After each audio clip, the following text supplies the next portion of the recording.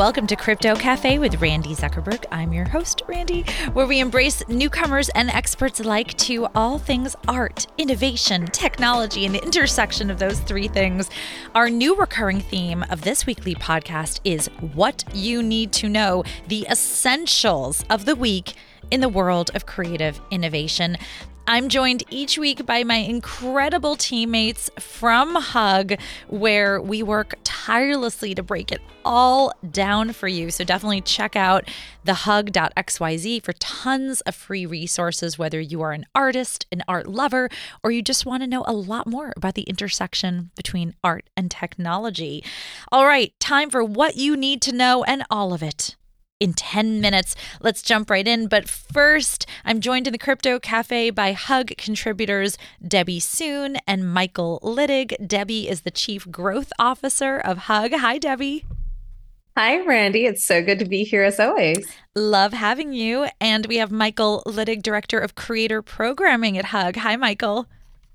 I'm here. I'm so excited to be here. Yes, you are here. Okay, woohoo. All right, so what you need to know. Debbie, you brought a topic to the table this week. You wanted to talk about one of the most successful art drops of 2023 that just happened. Give us the details. Oh my gosh. So this piece, I highly recommend that everybody go check out The Monument Game by artist Sam Spratt. That's a shame. I wish somehow I could describe it, but this is probably one of the most intricate pieces of work that I've ever seen that has been produced digitally. It was inspired by Sam's visit to see The Last Supper in real life. But Sam has been creating this world called Lucy, over the past few years, and it's all been inspired by his own personal experiences. He's taken all of that and really expanded it into this incredibly detailed painting and essentially invited 256 players to join the Monument Game to really zoom in on all of the details and leave their observations. And so a lot about this piece was the observer had to give a little bit of themselves and almost kind of make a sacrifice of their own personal experience. And from an artist's perspective, he was just really interested to see if everybody else was seeing the same things that he was, because obviously he knows, every single piece of the law, every single detail, comes from his own personal experiences. And he was really curious to see if us as art appreciators and art lovers really shared in the same way. And so 256 people joined in. You had to buy an NFT to participate in this. Each one was about $5,500, let's call it that. And at the end of it, they selected 3 winners to essentially join kind of his esteemed council of Lucy, which he has been building over the past few years. So it's just truly, truly incredible stuff and just a new way of appreciating art and doing so with your collectors in a way that has never been done before. It is very exciting when you think that over 250 people got the chance to collaborate with an artist. And I think it went for something like 420 ETH, which that value varies by the second, but that's around $700,000 for this piece. So definitely a successful drop. Michael, any thoughts on it? Yeah, I think we're going to look back 20 years from now and look at how artists were interacting with collectors. And I think this is an incredible example of, imagine you went to the Mona Lisa, right? And imagine we were able to look at collectors, what they thought about the painting, what they saw themselves in the painting 400 years ago. I think we're going to look back on this moment, and this is going to be a really big turning moment for how collectors collect. We're seeing this happen across a lot of use of blockchain, where collectors can actually leave their imprint on the painting or the digital art. So I think this is a big, big step. And because of Sam's intricate kind of nature of how he approached the piece, he's been working on it for years. I'm just blown away, and I can't wait to see what this does. I will also say that it's also the way that we consume the art in itself, right? I think typically a piece like this, you would go into a museum. Obviously you could get your nose really close to the painting, if you will, before somebody throws you out. But this is the first time where this magnificent, intricate, detailed painting was viewed on all of our individual computer screens. You could zoom in. So I think when you see it on your computer screen, it's probably 5% of its actual scale. But the way that this was done really allowed us to interact with the piece through our screens and really be able to zoom in on every single minute detail. So that was really incredible to participate in as well, even if you weren't actually an official player of the game. That's it's amazing, and you're right. It probably is a really groundbreaking moment for collaboration in art at this scale. However, we're going to change topics a little bit. Michael, the topic you brought to the table is around naughty players coming under the gun a little bit. You wanted to talk a little bit about how LA-based impact theory has been charged by the SEC. Yeah, so this was a little slap on the hand. So a little bit of background. This is the first ever securities charge against an NFT project. So Impact Theory, Tom Bilyeu, amazing founder, founded QuestBar, if anyone knows what QuestBar is, created what was called the Founder's Keys because he was building an entertainment media company.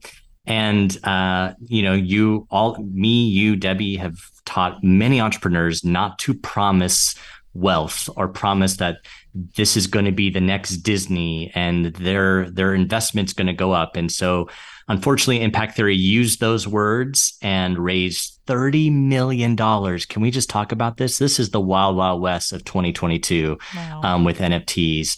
And they were charged. They settled with the SEC around $6 million for this. So they got a big penalty for this. And I think this is a good thing. I want to say that this puts the guardrails up. We have all known that you can't sell NFTs as a security. You can only sell them as a digital collectible with utility.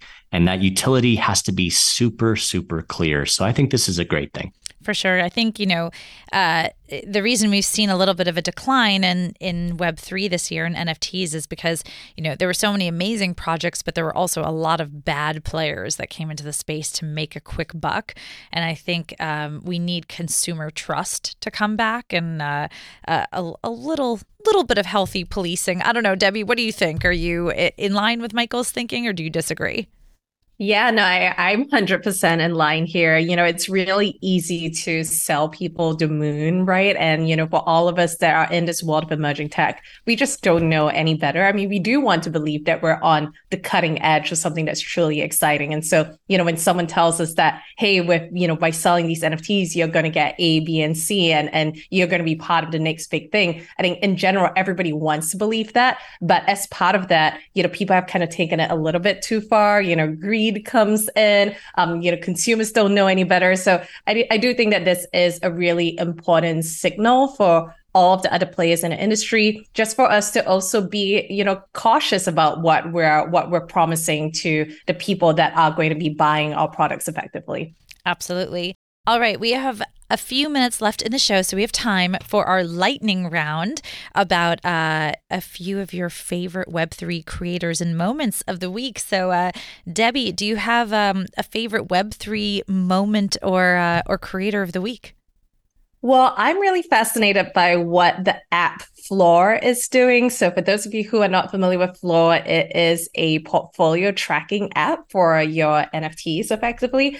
So they just used to do portfolio tracking, but recently they have been collaborating with different artists to launch new drops where you can get the artist artwork, but also customize the icon of your app and also customize the in-app banner. So it's a really interesting way of collaborating with artists and also bringing their art, not just as a standalone digital collectible, but also kind of reskinning your app in your phone, if you will. So that's been really interesting to watch. They have one of my favorite artists this week called Tipatron. I've mentioned her before, but it's just really exciting to see how that's all being integrated. And the best thing is that you can just purchase all of this through your Apple Pay, just double click the side of your phone, just making that whole transaction really, really seamless. And, I think it's a great example of how we can onboard more people into the world of digital collectibles and NFTs. Love that. Michael, what about you? A favorite Web3 moment or creator?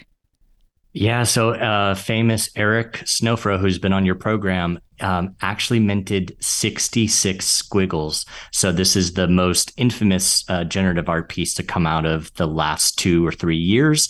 He only has, after these 66, 2 more. And he's waiting to kind of mint those and give his final thoughts. But this is such a great moment. And just to give some background on this, he just gives them away. He mints them to his family, to people that he feels are great creators in the space. And I think that is a beautiful, beautiful thing. That is a beautiful thing. I had him on the show and I didn't even know that. So that's awesome. I always learn so much from the two of you about what's going on in the space. Michael, in our final moments together, tell us a little bit about what's going on in our world at Hug.